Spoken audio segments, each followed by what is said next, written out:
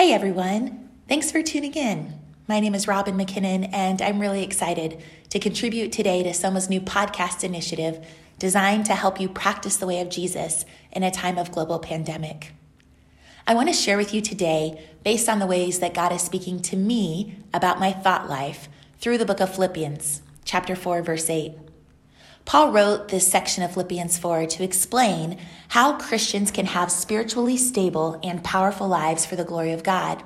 And so after discussing the necessity of unity in verses 1 through 3 and peace through prayer, verses 4 through 7, he moves on to this foundational reality of having a godly life fueled by transformed thinking. Here's what Paul writes in verse 8. Finally, brothers, whatever is true, whatever is honorable, whatever is just, whatever is pure, whatever is lovely, whatever is commendable, if there is any excellence, if there is anything worthy of praise, think about these things. I recently finished an awesome book entitled Get Out of Your Head by Jenny Allen. In her first chapter, she states, the greatest spiritual battle of our generation is being fought between our ears. What we believe and what we think about matters, and the enemy knows it. And he is determined to get into your head and to get into my head and to distract us from doing good and to sink us so deep that we feel helpless, overwhelmed, shut down, and incapable of rising to make a difference for the kingdom of God. And this is why Paul is calling us to exercise discipline when it comes to our thought lives. So let's look specifically at what he's calling us to focus on. First, he says, whatsoever things are true. True. This means the things that are reliable. Ultimately, it's what is found in God's inerrant word. Psalm 19:9 says, the rules of the Lord are true and righteous altogether. Psalm 119, 151, but you are near, O Lord, and your commandments are true. First and foremost, Paul is calling us to take our thoughts and to put them against the truth of God's word. And if they don't match up, we have to replace them with that which is true.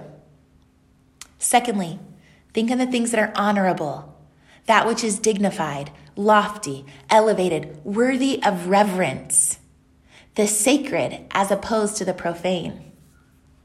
He encourages us to think on the things that are just. Some versions say the things that are right. The concept here is that which is righteous. We're to focus on what conforms to God's blindingly holy standard instead of that which falls short or violates it. Pure. The Greek root for holiness or sanctification is in this word.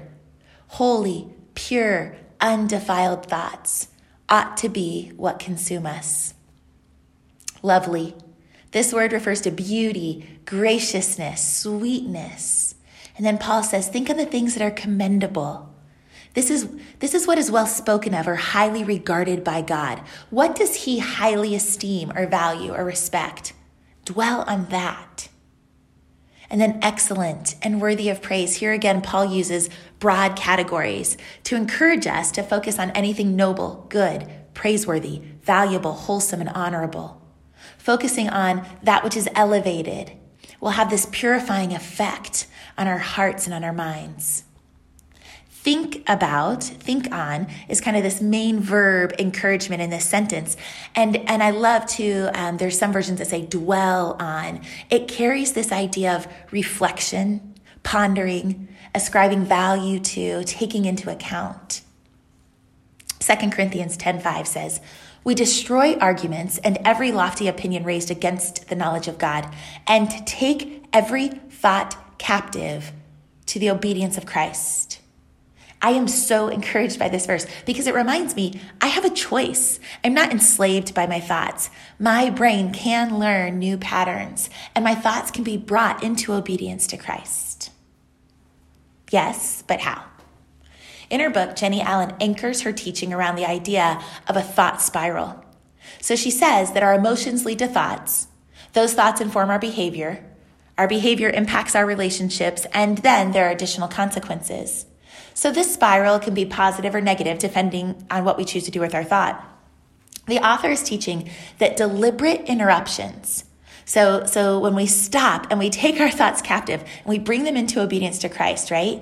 These deliberate interruptions can abruptly stop the spiral of our minds.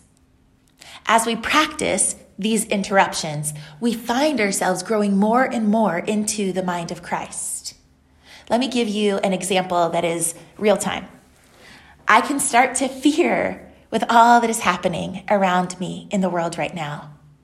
And at that point, when fear feels consuming, I have a choice. I can take that fear of a very real threat, and I can take it to what is true and honorable and just.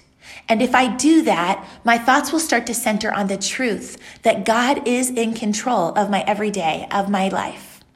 Jeremiah 29:11, I know the plans that I have for you, declares the Lord, plans for your well-being, not for disaster, but to give you a hope and a future. The very hairs on your head are numbered, so don't be afraid. You are more valuable to God than a whole flock of sparrows. When I stop and take my fear to God and I think on the things of Philippians 4, then I'm able to submit to God's authority. Then I can be present and open in relationships, and I can live unafraid.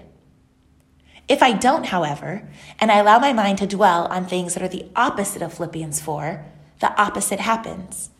If I allow my fear to lead me to the lie that I cannot trust God to take care of my tomorrows, I become resistant to his authority. I can grow controlling and manipulative in relationships, and the result is a life that is marked by constant anxiety. The beautiful thing here is that we have a choice. Try this week. When a thought enters your mind, diagnose it against Philippians 4:8. Is it true? Ask yourself, what does God think about this thought? And then make a choice. Are you going to believe God? A few closing thoughts. I am so aware that during this time of disruption to our normal patterns of life, I have more choices than ever with what to fill my mind with.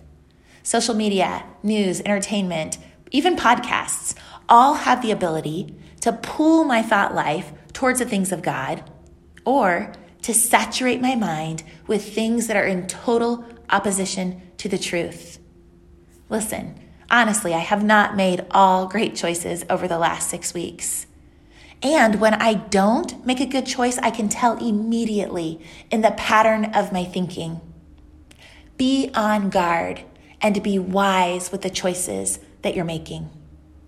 Let's pray. Heavenly Father, help us to garrison our thought lives on all that is commendable and all that is good. Help us to make conscious choices to dwell on the things that are worthy of praise, knowing that the light of Christ and the darkness of all that is evil cannot abide together. This we ask in your precious and holy name. Amen.